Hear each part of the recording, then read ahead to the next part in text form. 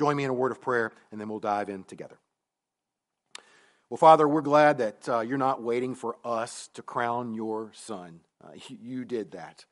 We know, because your word tells us, that after he lived and died and you raised him from the dead, and then he ascended to your right hand, you seated him there and gave him the name which is above every name, that every knee shall bow and every tongue confess that he is Lord. You crowned him as a reward for his perfect obedience.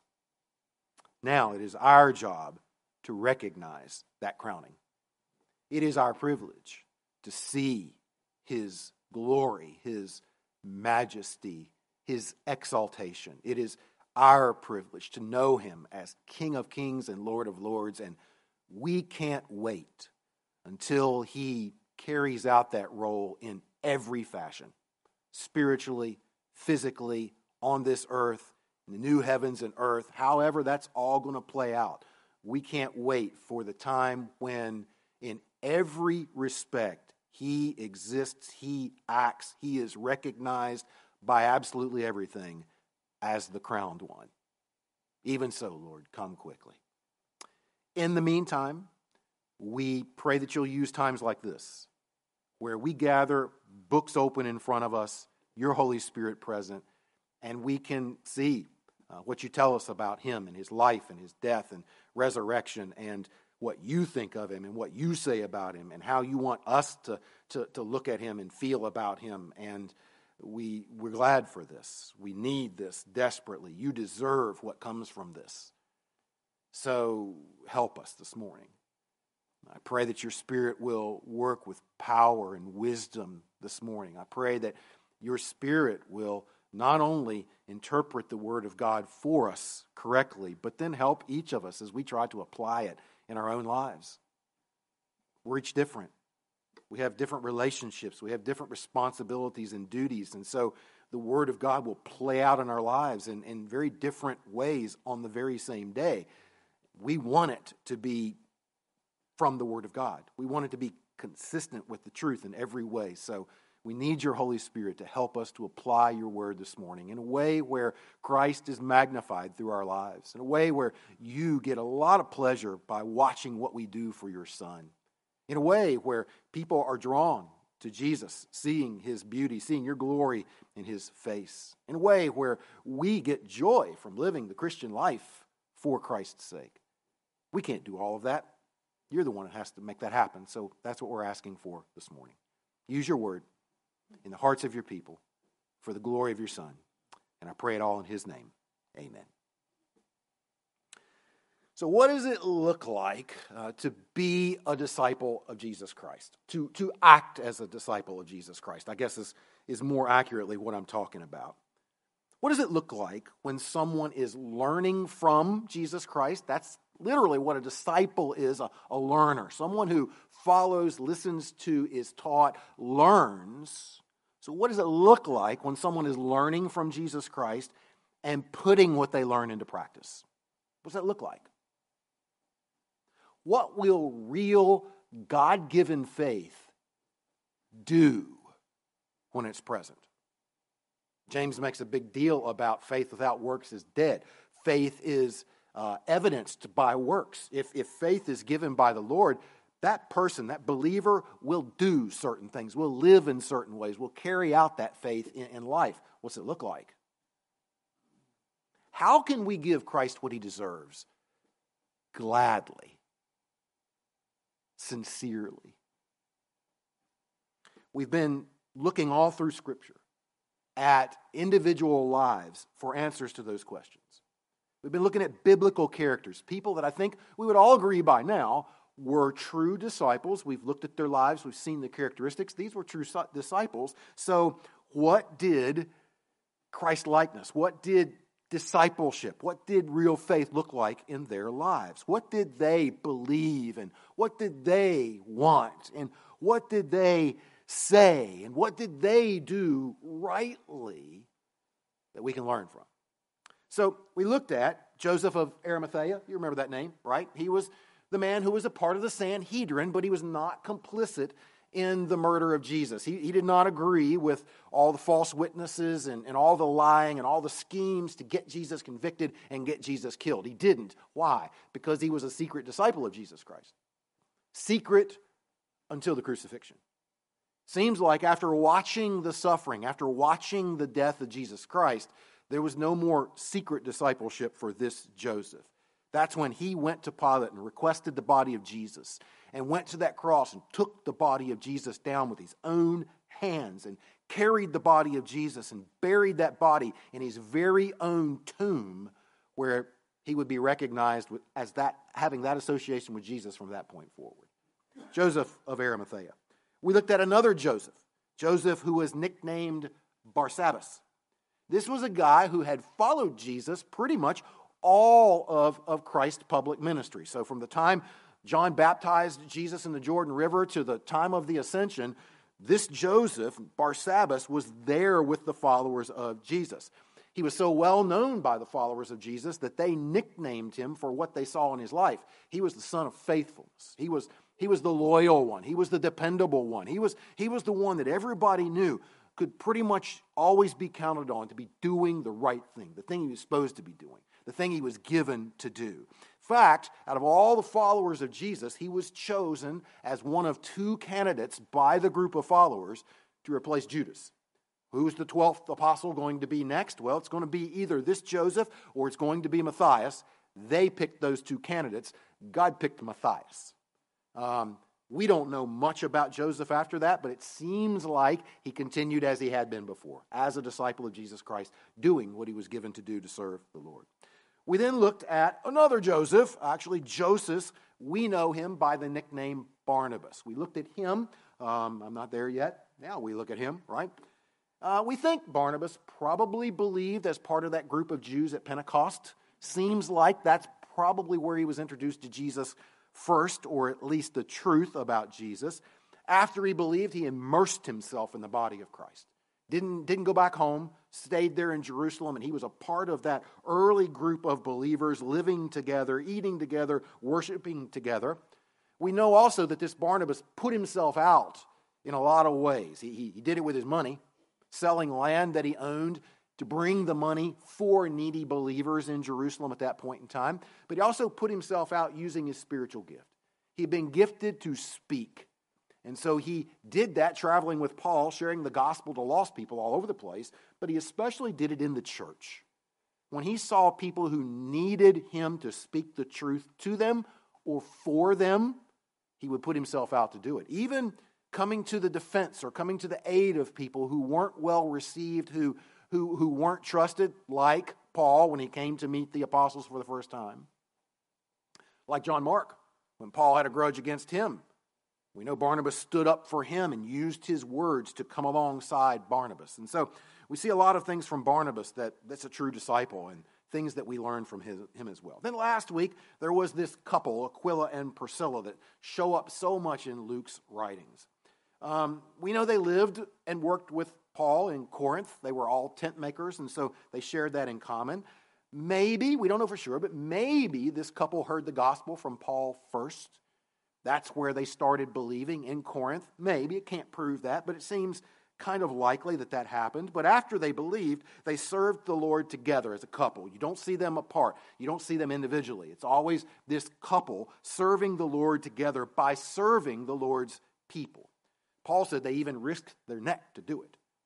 To protect him, to serve him, to advance his ministry. They risked their necks to do that for him and for others. We found them moving to where the church needed help.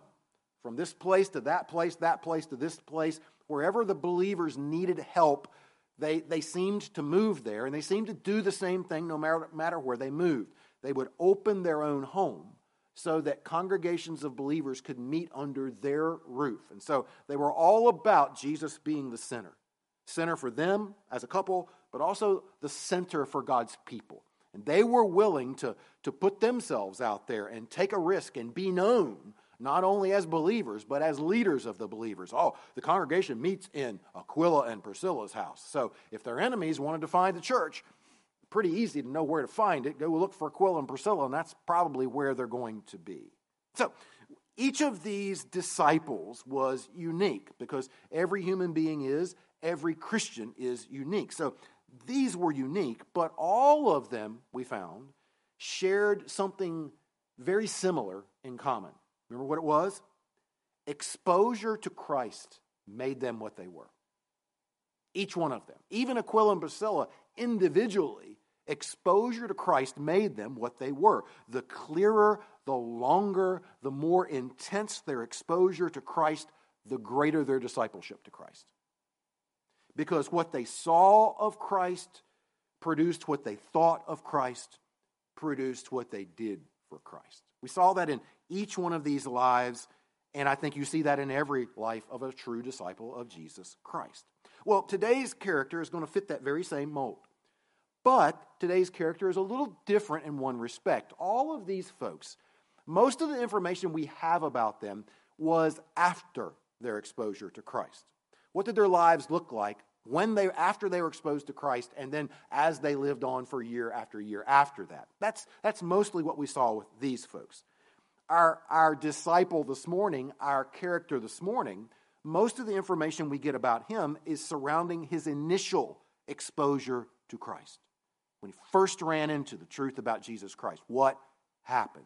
And so it's going to be a little different kind of a slant on discipleship this morning, but I'm excited about it. So if you're not at Acts chapter 16 yet, I took it off the screen. Get to Acts chapter 16. While you're turning there, let me lay the groundwork for you, set the stage a little bit, give you the setting. When you get to Acts chapter 16, Paul and Barnabas have just split up, and you remember why, right? They had that disagreement over John Mark.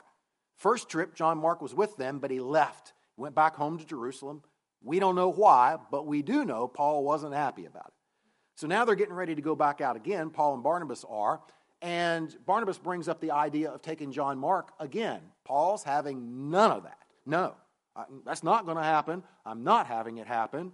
Barnabas dug in too. I want it to happen. It's going to happen. And so their contention got so sharp that they went their separate ways. You remember, Barnabas took John Mark, his nephew. They went back to Cyprus, which was Barnabas' home. Paul, on the other hand, chose Silas, and they did what Paul and Barnabas had wanted to do together.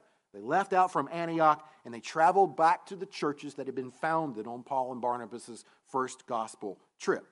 When they got to Lystra, something else happened that we're aware of. They're in Lystra, Derbe, that area. They met a young disciple named Timothy. And that's where the union started between Paul and Timothy. Timothy left home, started traveling with Paul and his group at that point in time. They spent a little time in Galatia at that point, and then after being in Galatia, they tried to go southwest down into Asia and take the gospel down there for the first time. But Luke says the Spirit didn't permit that. We don't know what that looked like. We don't know how the Holy Spirit stopped them, but it was very clear to them that the Holy Spirit was not wanting them to go down there. So they tried a plan B. Tried to turn instead and go northeast up to Bithynia, but the same thing happened. The Holy Spirit didn't allow that either. And once again, we don't know how he made it clear they weren't supposed to go there, but they knew that. So instead of either one of those two directions, they went west over to Troas.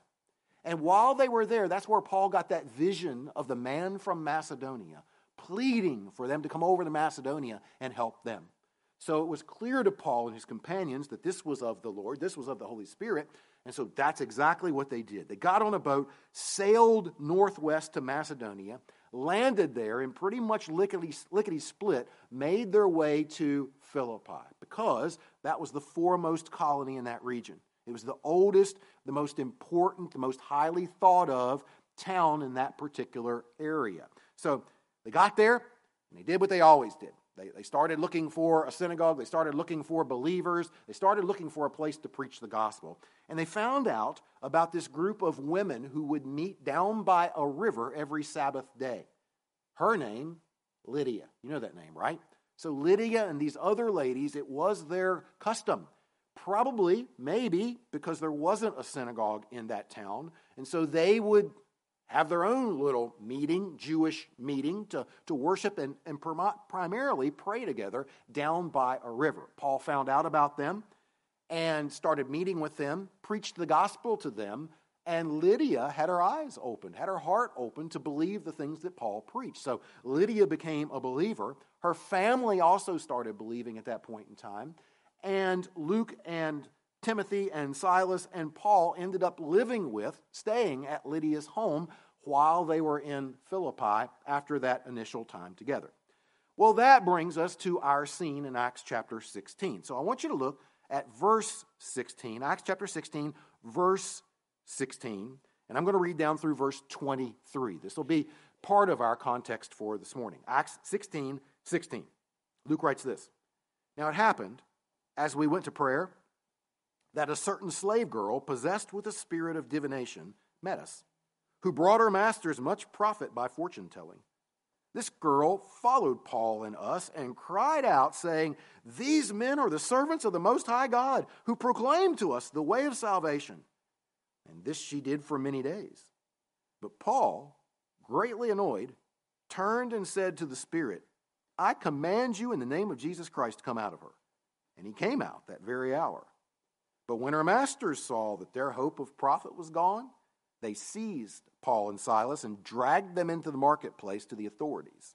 And they brought them to the magistrates, and they said, These men, being Jews, exceedingly trouble our city. And they teach customs which are not lawful for us, being Romans, to receive or observe.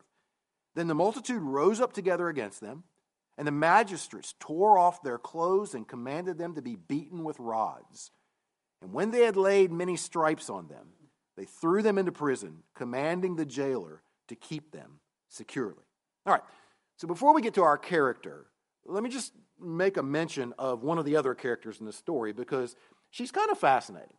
You've read this passage many times before, and this slave girl obviously shows up every time you read it. And I don't know about you, but she's always fascinated me.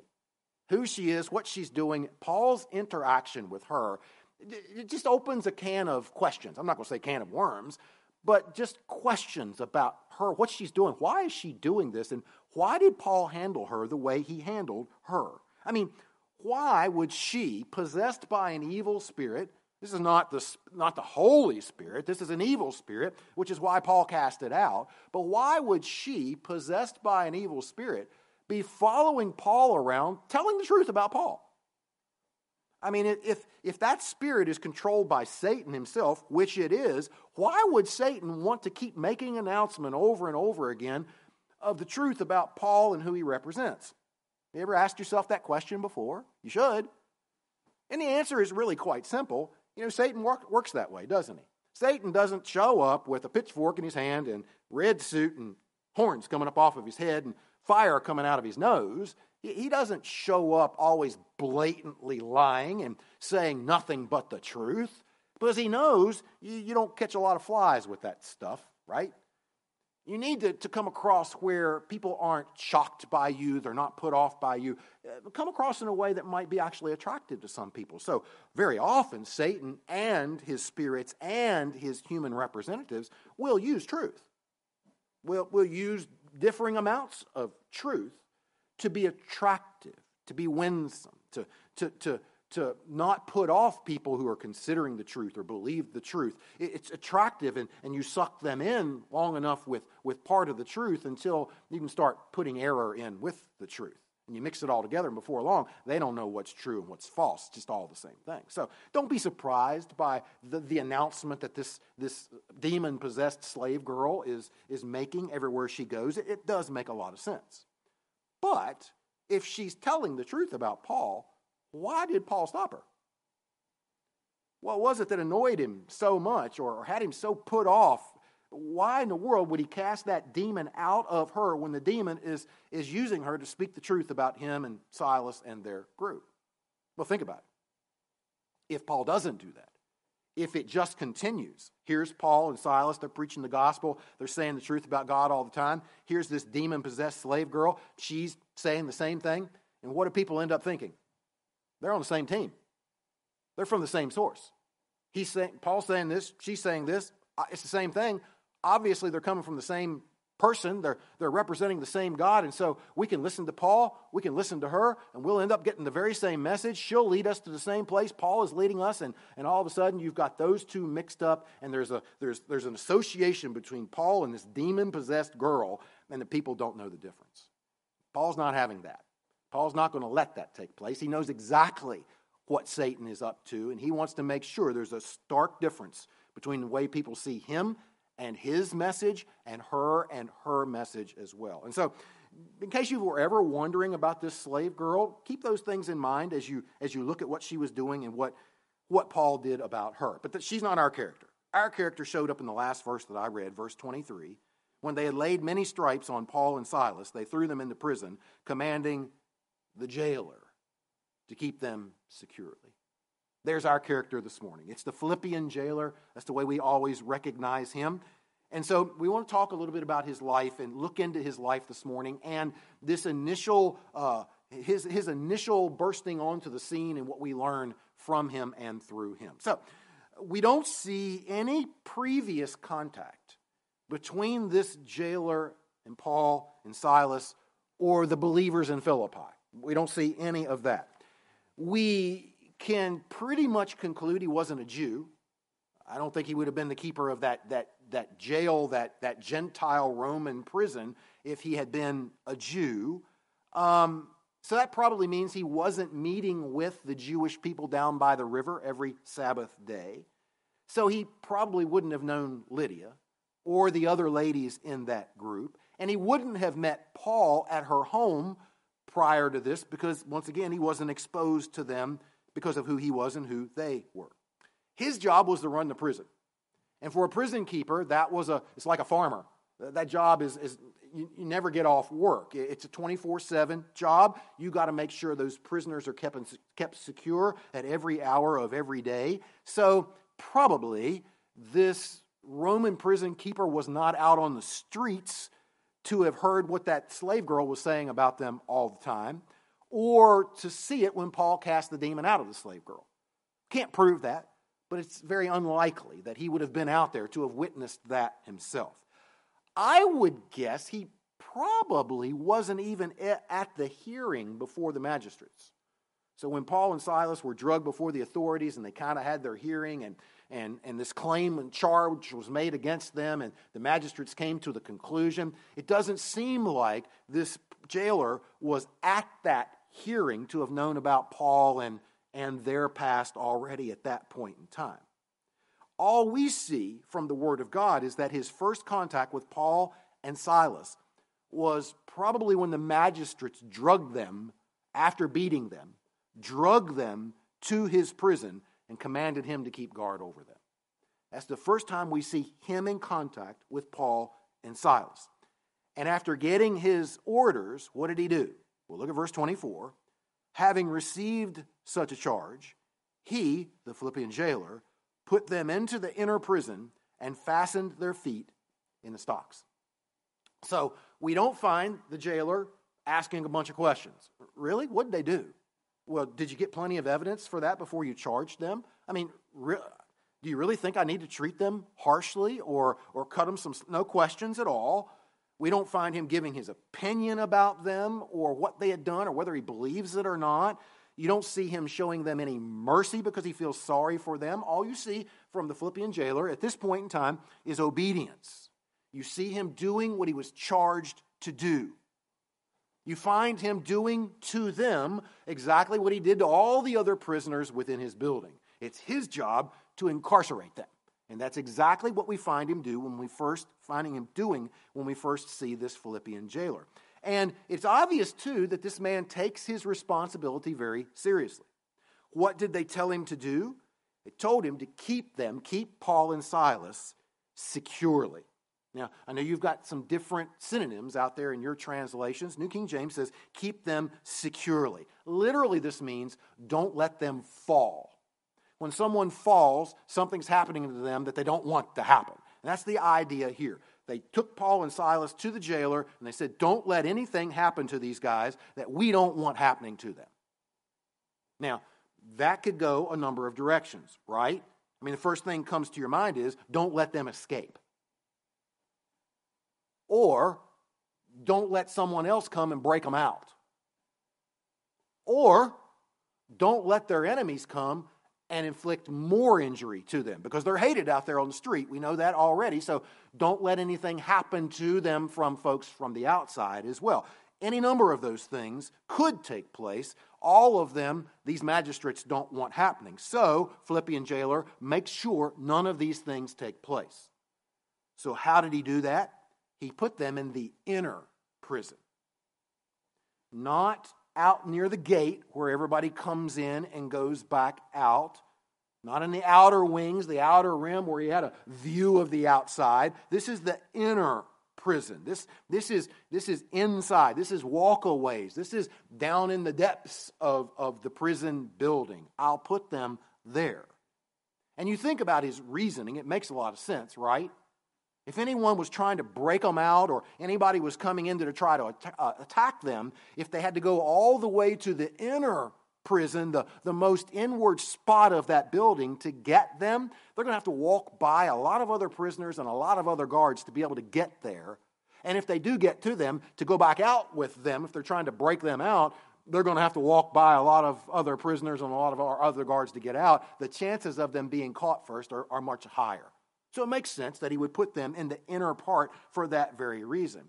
And, just in case that wasn't enough, if they still had designs on breaking out themselves, I'll put their feet in the stocks so they can't even move or be moved. So you can see this man, he's received this charge. You keep them securely. You make sure nothing happens to these guys that we don't want happening. You make sure they don't do anything that we don't want them doing. All right, so these are the steps I'll take. He is taking his responsibility very, very seriously. So that's what we see of him at first. The next time we see him is in verses 25 to 27. So look there. Let me read these verses. Let's make a few more observations, okay? Verse 25. But at midnight, seemingly the same day, but at midnight, Paul and Silas were praying and singing hymns to God, and the prisoners were listening to them. Suddenly, there was a great earthquake, so that the foundations of the prison were shaken. And immediately all the doors were opened, and everybody's chains were loosed. And the keeper of the prison, awaking from sleep and seeing the prison doors open, supposing the prisoners had fled, drew his sword and was about to kill himself. Okay, so the earthquake woke up the jailer. He immediately finds the prison doors, the prison gates, all the doors, any doors that people can come in and out of. I don't know how many there were, but he checked them very quickly and immediately found all of them were wide open. And naturally, he assumed what? Prisoners are gone. And that's a logical assumption, right? Most criminals, if they get a chance to go free, especially in the darkness, they're going to take that opportunity. And so he automatically assumed that that's what had happened. And it was also logical for him to assume that he would be held accountable for that. And he's the one that was going to bear the brunt of the punishment. He's the one that they're going to look at and say, it was your job to keep them from going free. Not just Paul and Silas, but the rest of them as well. And so because they're all gone now and you can't find them, it's on you and you're going to reap the whirlwind for this. Logical assumption. Now, someone might try to argue on his behalf, but wait a minute, it was an earthquake. I mean, no one's going to hold him responsible for an earthquake setting prisoners free, right? Well, but just remember, we're trying to get into his head. What is he thinking? He's about to commit suicide. Why? What is he thinking? Well, he was just woken up suddenly. And how clearly do you think when you're aroused suddenly out of a deep sleep? You're foggy for a few minutes. So it's very possible that he woke up, saw those prison doors open, and he's panicking because he's just not thinking through everything yet. He doesn't have time to think, okay, well, the prison doors are open, but it was an earthquake, for crying out loud. They're not going to hold me responsible for what happens in an earthquake, right? He's not thinking that far ahead yet because he was just woken up. Or maybe he knew that an earthquake would not be a good excuse, that they wouldn't care that there was an earthquake. Your charge is to make sure these prisoners are kept imprisoned no matter what happens. Earthquake or no earthquake, you're responsible for those guys. Maybe he knew that, and so it didn't matter. He still knew that he was going to suffer the consequences. In either case, Rather than face humiliation, rather than face the punishment, he chose to avoid the shame and avoid the pain by committing suicide. So what happened then? Verse 28.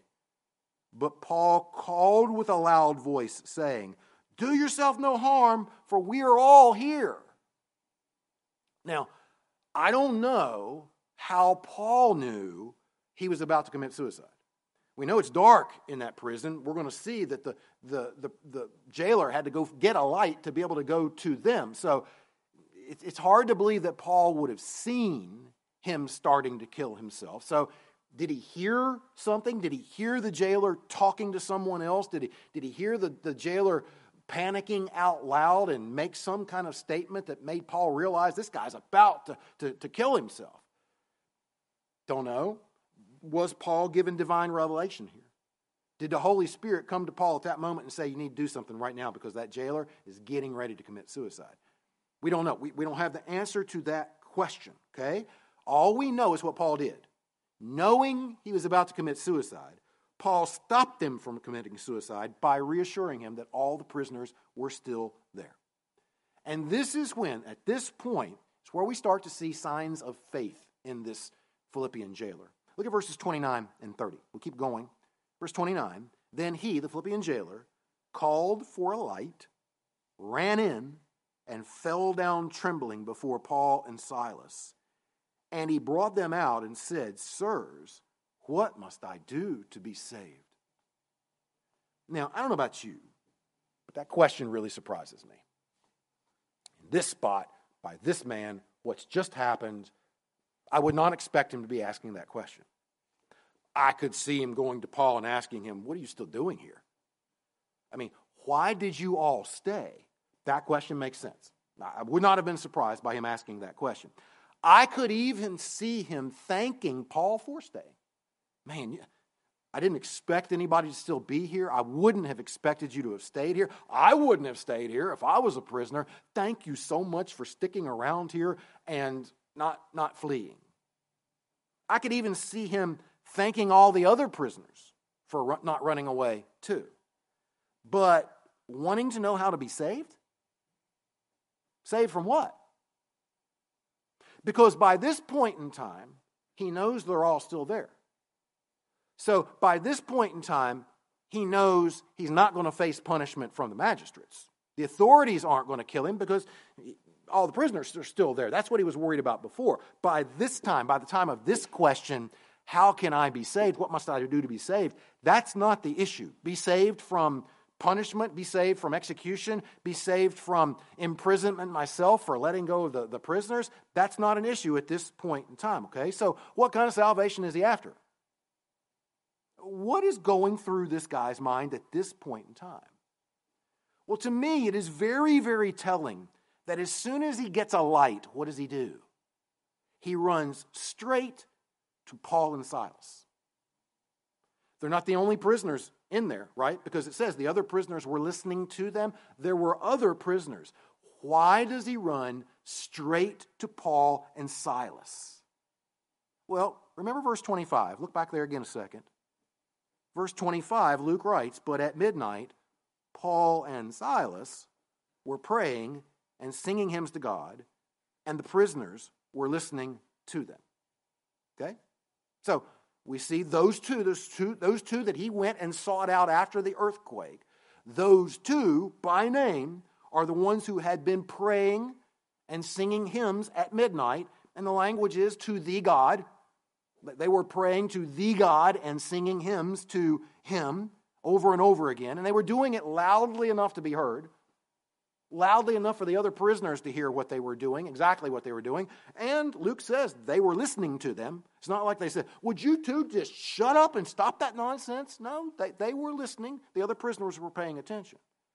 Where was the jailer when that was going on? Well, verse 27 said, "And the keeper of the prison awaking from sleep." So the earthquake had woken up the jailer. He had fallen asleep at some point in time. But does that mean he had missed all of their worship service? Does that mean that as soon as he threw Paul and Silas in the inner prison, he went home, went to bed, didn't know anything that had happened after that? I don't think so. In fact, when you watch what he says, what he does, what he asks for, you start to think, I start to think very seriously, that what he's doing is tied directly to something he had heard before his nap, before he went to bed. Something. He had been exposed to something. He had heard something that now is coming back into play afterwards. Now again, consider what Paul and Silas had been doing before that earthquake. Praying and hymning. Hymning. It's literally what the language says. They had been praying. Now, praying what? None of your translations have the words of their prayers. Mine don't either. But we know what prayers sounded like back then. We know what good prayers contain. I mean, every good prayer is full of praise to God. Every good prayer, the prayer is bringing out attributes of God, great things about God, things that he appreciates about God. That's part of every prayer. And also, remember why Paul and Silas are in Macedonia at this point in time. Go back to verses 9 and 10 very quickly. Same chapter, chapter 16, verse 9. And a vision appeared to Paul in the night. A man of Macedonia stood and pleaded with him, saying, "Come over to Macedonia and help us." Now, after he had seen the vision, immediately we sought to go to Macedonia, concluding that the Lord had called us to preach the gospel to them. Why are they in Macedonia? Well, right there's the reason. They are in Macedonia to help the people of Macedonia by preaching the gospel to them. That's the very reason they came. That's why they've stayed. That's what they've wanted while they are there. And so you have to wonder, did the Philippian jailer hear Paul and Silas praying about that mission? I mean, I think that's what Paul wanted everywhere he went, no matter what it cost him, and no matter what means God might use to give him the opportunity to preach the gospel. Had he been praying that way? Had Silas been begging God, Lord, do something to give us an audience for the gospel. Do something so that we can proclaim your greatness and your salvation through your Son, Jesus Christ, so that we can deliver the great news of salvation to people here in Macedonia who need to hear it. Is that a prayer that the Philippian jailer had listened to before the earthquake? Is it far-fetched that people would pray that way? Put a finger in chapter 16. Go back with me to chapter 4 very quickly. Luke chapter 4, because it's not the first time somebody has prayed that way. Not the first time apostles have prayed that way. It's not a new way of thinking. Acts chapter 4. This is before Paul comes on the scene, Paul and Silas, obviously. Here you're dealing with Peter and John, who have just been arrested by the Sanhedrin, interrogated, and then turned loose. And when they were turned loose, they went back to the body of believers, told them everything that had happened in their interrogation and in their hearing, and that led to the whole group, led by the apostles, doing something. Acts chapter 4, look at verse 23. And being let go, they, Peter and John, went to their own companions and reported all that the chief priests and elders had said to them. So when they heard that, they raised their voice to God with one accord and said, Lord, you are God who made heaven and earth and sea and all that is in them, who by the mouth of your servant David have said, why did the nations rage and the people plot vain things? The kings of the earth took their stand, and the rulers were gathered together against the Lord and against his Christ. For truly against your holy servant Jesus, whom you anointed, both Herod and Pontius Pilate, with the Gentiles and the people of Israel, were gathered together to do whatever your hand and your purpose determined before to be done. Now, Lord, look on their threats, and grant to your servants that with all boldness they may speak your word by stretching out your hand to heal, and that signs and wonders may be done through the name of your holy servant Jesus. That was their prayer. And when they had prayed, the place where they were assembled together was shaken, and they were all filled with the Holy Spirit, and they spoke the word of God with boldness. Ironic, huh? A prayer from Christ's apostles, a prayer for freedom, support, a platform, help to be able to proclaim the gospel with boldness, and right after the prayer, what happens? An earthquake. Amazing. So again, you come back to Acts chapter 16. Had the Philippian jailer heard something similar? Had he heard Paul and Silas saying some of those very same things that I just read in Acts chapter 4 from the other apostles? Asking for some of the same things before this earthquake took place? It's worth considering. They were praying. What else were they doing? They were singing hymns repeatedly. This was over and over again. Not just one. They didn't just pick the favorite one out of the blue book and sing that and go on to bed after that. The language says they were hymning. They were singing hymns over and over and over again. Now, once again, just like the prayer, we don't have the lyrics to the songs that they were singing. So we don't know for sure. We do know that most of the time back then, the early Christians would sing songs that the Jews had used to worship Jehovah. Made sense. The early church was mostly Jewish, and so they're going to pull over the psalms that they sang when they gathered together to worship. It's usually what the early church did. Even when Jesus was finished with that Passover meal with his disciples on Thursday night, what did they do before they went out together to the Mount of Olives? They sang a hymn, and some translations say plural, hymns. Again, we don't know which ones, but this was something very common for that early church and for the Jewish believers in that early church. You look at the songs that the Jews used, the songs that are recorded in Scripture, and you find themes, you find commonalities. I mean, most of those songs are exalting God and his attributes, who he is, what he is, his works.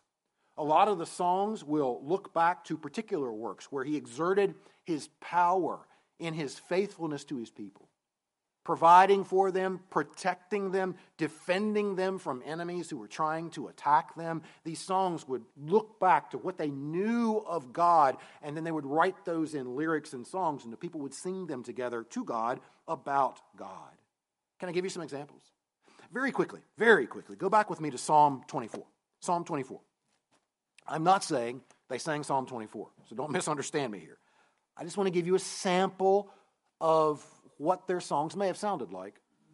Psalm 24, very, very quickly. I say quickly, and you'll get there before I do. All right, so you know this psalm. I'm sure you've seen it numerous times. Language is just incredible. But notice the themes. Notice the subject matter. Notice the topics of the song. The earth is the Lord's and all its fullness, the world and those who dwell therein. For he has founded it upon the seas and established it upon the waters. Everything belongs to God. Why? Because he created it. He's the owner because he's the creator. He's the sustainer. Who may ascend into the hill of the Lord? Who can go up high and get to where God is? Or who may stand in his holy place? Answer, he who has clean hands and a pure heart, who has not lifted up his soul to an idol, nor sworn deceitfully. He shall receive blessing from the Lord and righteousness from the God of his salvation. This is Jacob, the generation of those who seek him, who seek your face. Selah. Pause and think about that for a second. Lift up your heads, O you gates, and be lifted up, you everlasting doors, and the King of glory shall come in. Who is this King of glory? The Lord, strong and mighty. The Lord, mighty in battle. Lift up your heads, O you gates. Lift up, you everlasting doors, and the King of glory shall come in. Who is this King of glory? The Lord of hosts, the Lord who has armies, armies of people, armies of insects, armies of every created thing. He is the King of glory. Selah. Again, I'm not saying Paul and Silas were singing Psalm 24. I am saying I'm pretty sure they were singing a song that sounded like that, who had the same themes, about the same God, same attributes of God, maybe some of the very same works from the past, for the very same reasons, because much of the music literature that was used by the early church was that very thing, coming from these people and what they had experienced. Can I give you another sample? Go out of the Psalms back to Exodus chapter 15 with me very quickly. And when I say that, some of you already know where we're headed.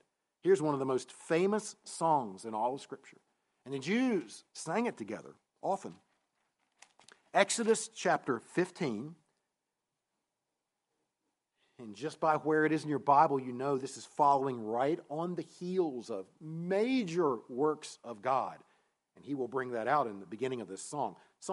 Exodus 15, verse 1.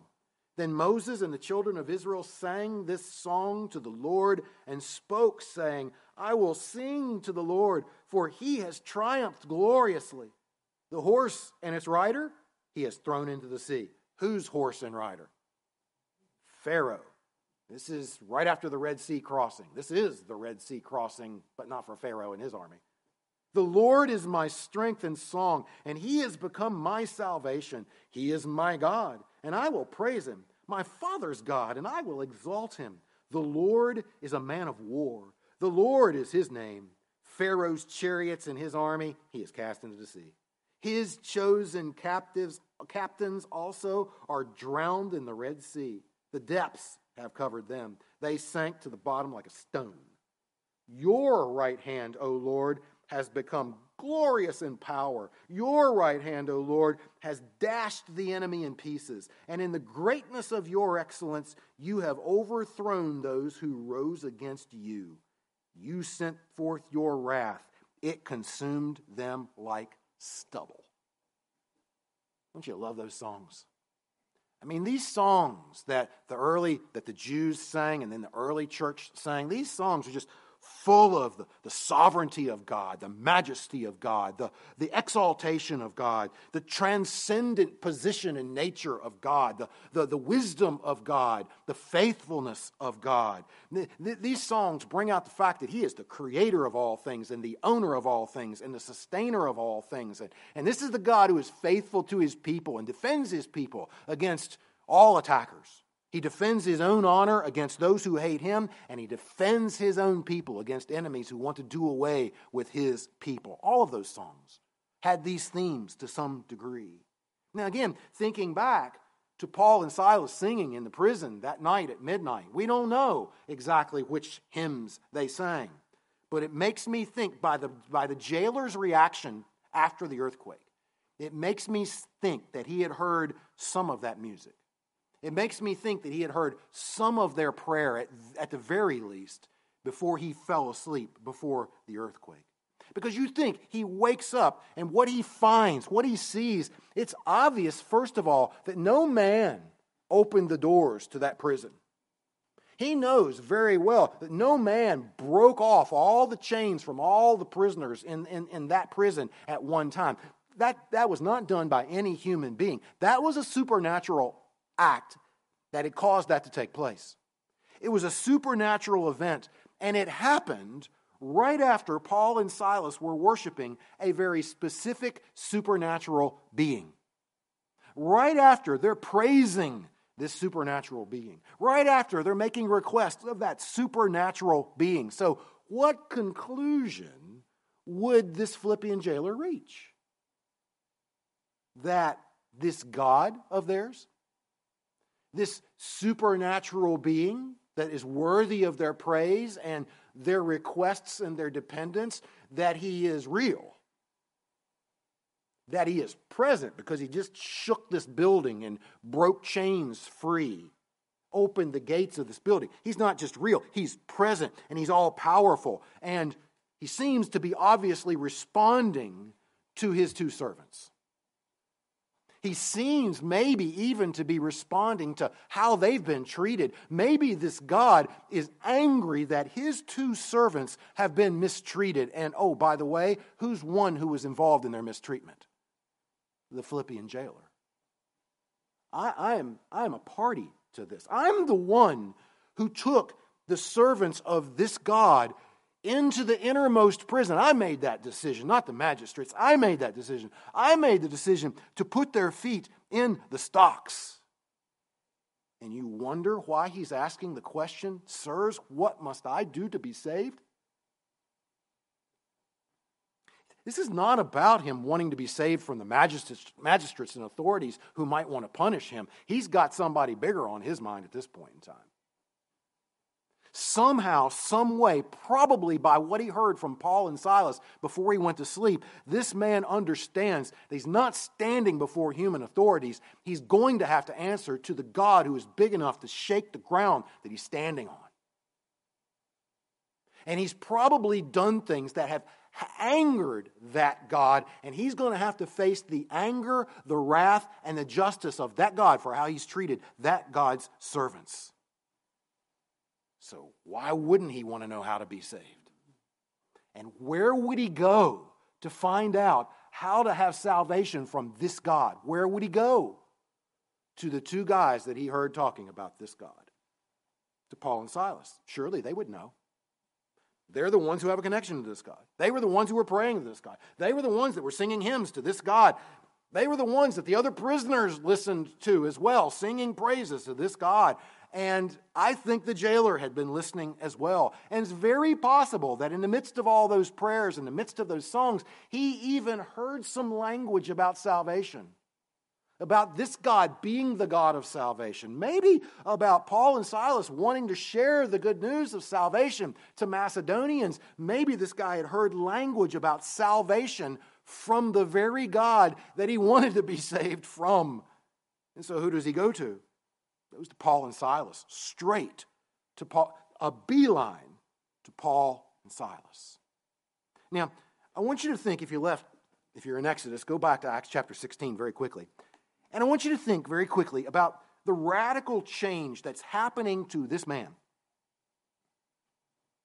I mean, as this man is confronted with this God of Paul and Silas, as he's confronted by that God for the first time, notice the dramatic change. Verse 29. Are you back in Acts 16? Verse 29. Then he called for a light, ran in, and fell down trembling before Paul and Silas. Now get this. Just a few minutes earlier, a few hours earlier, we'll give him that much time. This guy is in complete control of the situation. This guy has full authority over Paul and Silas and every other prisoner in that building. Just a few minutes earlier, he's looking down on them. They're the convicted criminals. They're the inmates. They're the prisoners. I am above them. I have complete control over them. Just a few minutes earlier, this man needs nothing from these two guys. This man has no fear of these two guys or anything about them. This man has no compassion for these two guys. This man is offering no help to these guys. He's just sending them to the deepest, darkest part of his prison, and he's locking them in there with no thought whatsoever of their God. Just a few minutes, maybe a few hours earlier. But now, after this earthquake, after he's been exposed to this God in some way, what's he doing? He's running, not walking. Once he's got light, I love that. Once he's got light, he's running to find these two guys. And he's going to them with great humility, even great fear. He's falling at those feet that he had just recently put where? In those stocks. And now he's falling at those feet. He's freeing them, and he's bringing them out from the place where he personally had taken them. And he is urgently, passionately begging for their help. The men to whom he offered no help just earlier. Now he's desperate for what they have, for what they know, for who they know. Folks, that is, I don't even have the word, that is a radical transformation. I mean, just an instantaneous, immediate, complete transformation. And his question, sirs, what must I do to be saved? Does it remind you of anything else? Remember Pentecost? Peter preaching at Pentecost? Preaching in front of this big old group of Jews, and at first, as they listen to him preaching the truth to them, what do they think? This guy's drunk. He's been drinking since he got out of bed in the morning, and what we're hearing is just the blabbering of a drunk guy. But as they listen further, what do they hear? They hear things they've never understood before. They hear about who they say is their God and what he's been doing that he's been promising all along.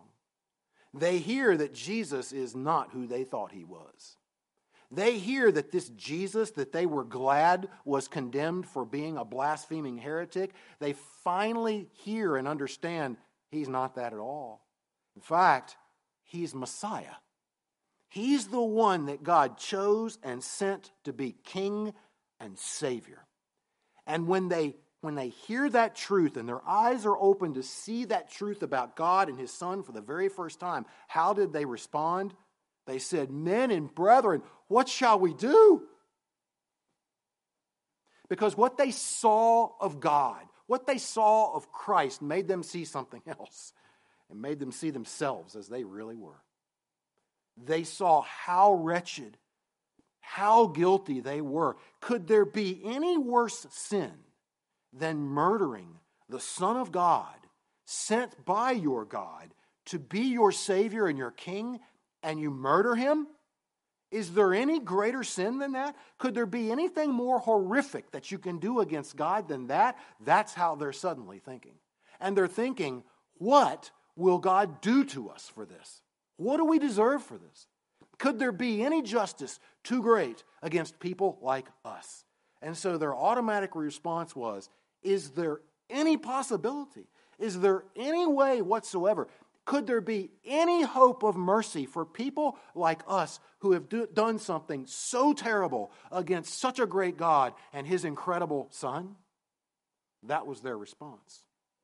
And here you have in Acts chapter 16 almost a replay of that. Not from another Jewish person, but from another person who gets a very clear sight of God somehow. And from that very clear sight of God, he gets a very clear sight of himself. This God who is so great and so real and so present that he has just shaken the ground and the building where I am standing. And I have mistreated his servants. What is he able to do to me for that sin against him? And besides the fact, I've never recognized him as a God before, but I've got all kinds of other gods, and I've never even included him in all of my gods that I worship. As a Roman, I've never even included him as one of my gods. What in the world will he do to me with his power, in his anger, with all of his justice? What will he do to me for all of that? Paul and Silas, is there any possibility? Is there any way? Is there any hope of mercy for someone like me? And don't you love Paul and Silas' answer? Look at verse 31. Their answer is, believe on the Lord Jesus Christ and you will be saved, you and your household. Isn't that beautiful? You remember when the lawyer came up to Jesus with the very same question? What must I do to be saved? Is that the answer Jesus gave to him? Did Jesus say, oh, just trust in me, just believe on me and you'll be saved and all the rest of your household who does the same thing? Jesus told him a bunch of things that he needed to do. Why? What's the difference? Because Jesus knew that lawyer already thought he was doing good works and he just wanted to know the rest of the good works he had to do to make himself righteous. He knew that was just a self-righteous question. Paul and Silas understand what's going on here. This is not a self-righteous man thinking, well, I've been pretty good. I've done a lot of good things. There's probably just one or two other things that I need to do to earn my righteousness. No. This is a guy who understands his works have condemned him. His works have put him in a spot before this absolutely awesome God where he deserves to be wiped off the face of the earth and maybe worse for his crimes against this God. Is there any hope of mercy for me? Is there any possible way I can receive compassion or deliverance from this God? And they say, yes, believe on the Lord Jesus Christ and you will be saved. This Jesus, believe he's Lord. He's not just a man. He's the Son of God, Lord over everything, and believe in what he's done. He's the Son of God who came to this earth to be a human being, to live the life that you've already messed up royally, and to die the death that you have earned with your sins before this God. And he did it perfectly. He did it so satisfactorily before the Father that the Father raised him from the dead. No more death necessary. I am satisfied with what you've done as a substitute for sinners. And what happened? The jailer believed, not just the jailer, but his whole household. And I don't know who that means, his wife, his children, maybe grandchildren, maybe servants. But they all heard that message and they all believed in Jesus Christ. And all of this started where we've gone to with all of these characters. It all started with exposure to God, exposure to Jesus Christ. When you see God as He is, when you see Jesus as He is, and the more you see of Jesus as He is, and the more you learn and the more you understand, the stronger your discipleship for Him is going to be, because the more enthralled you are with Him and the more grateful you are to Him.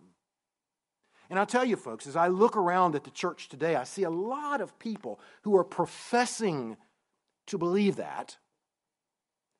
But as I watch, I start thinking, why don't you act like you believe what you say you believe? When I watch their lives, I see something that doesn't look like discipleship. Okay, they make the claim, they show up in a church once in a while, but as far as their life, as far as their desires, as far as their thinking, as far as their plans, as far as their actions and their works, it doesn't look like there's a connection to Jesus there, a discipleship to Jesus. And you say, well, why? What's happening? What's going on? And the very sobering answer with some of them is they've never had this sight of God. There's never been a time when they saw God so clearly, who He is, what He's like, what He's done before, what He's doing right now, what He says He's going to do in the future, that He's so real and He's so awesome and He's so powerful and He's so worthy and He's so present. They've never seen God so clearly that way that it's shown them so clearly what they are. That they look at this God and suddenly they realize, I have not given this God what He deserves. I have not treated this God as He's worthy of being treated. I've basically lived my life ignoring this God. And so, what does that make me? Where does that leave me? What if I had to stand before this God right now and answer for the way I've treated Him? There would be no hope for me. He would treat me as I've acted, as one of His enemies. And He would do away with me in justice in some way. And so, because of that, they haven't been desperate for salvation. And because of that, Jesus means nothing to them. He's just a name. Give lip service to that name because it brings some earthly benefits in some way, but not adoration and devotion and deep, humble gratitude that affects the way they feel about Him and everything that they do in their life. You don't see that out of their lives because they haven't been exposed to God in that way.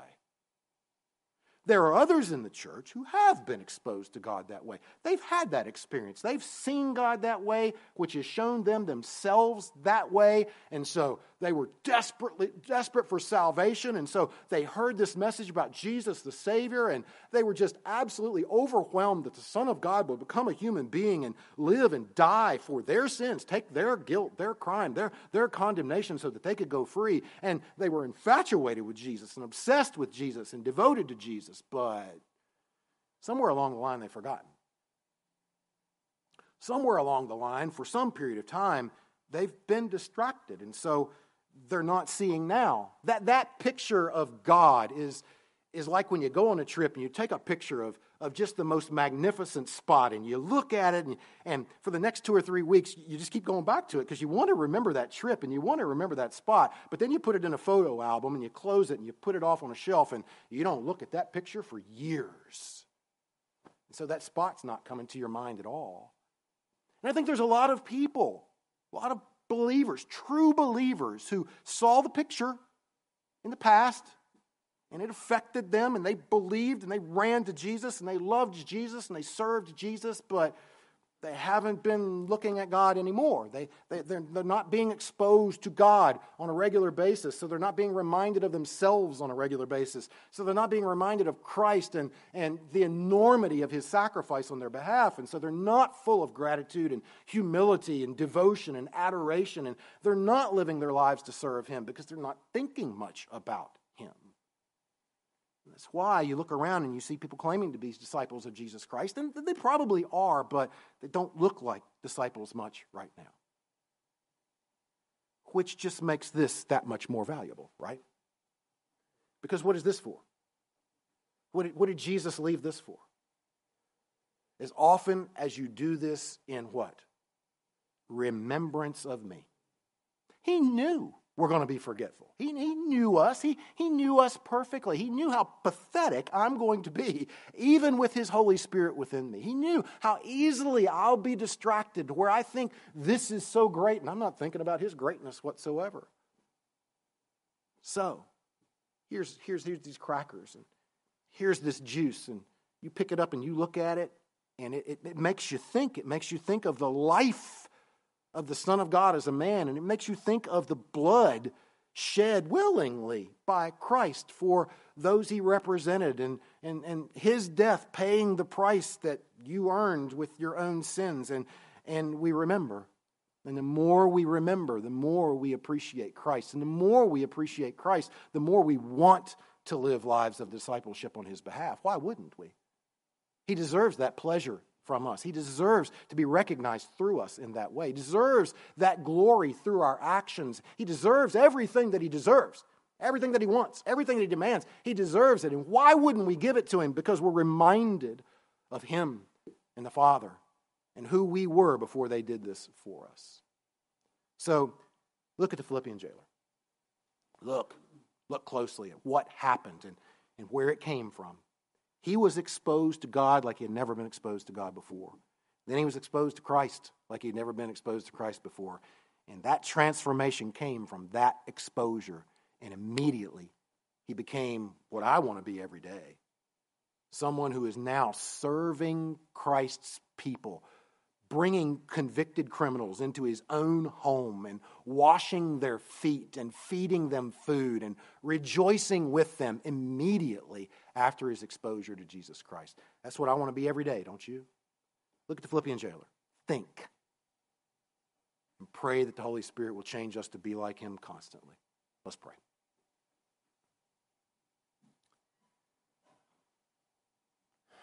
Father, we're glad for who you are.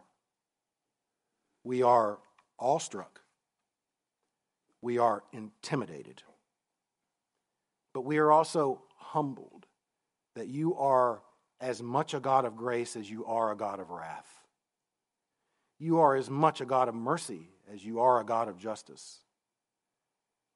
And the more I read about how you carry that out for your people, the more blown away I am that I'm one of those people. That you would do it for me. That knowing me from before the foundation of time, knowing exactly what I would be and exactly what I would do and exactly how I would treat you and your son, you still chose to send him for me in my place, to treat him as the guilty one. Him as having committed the very crimes that I committed against you.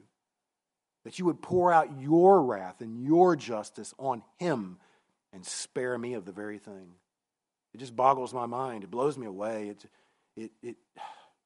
I hope all of us feel that way this morning. And Father, as we come to the Lord's table and we pick up this cracker and we drink this juice, there's just nothing in that humanly that should have any profound effect on us at all. But Christ implemented this not for human reasons, but for spiritual things. And though we know he doesn't come here in a different way to be present with us for this, and this food doesn't turn into his body in any way, we still realize that he left this because the Holy Spirit will use it for spiritual results. The Holy Spirit will use it to teach us, to remind us, to make us think. And the more we think about Christ, the better things get. The more we're transformed and the more glory he's going to get from the results of that. So that's what I pray for, Father. I pray that your Spirit will work through the Word and your Spirit will work through the Lord's Supper so that Christ gets what he deserves from all of your people. And I pray it in his name. Amen.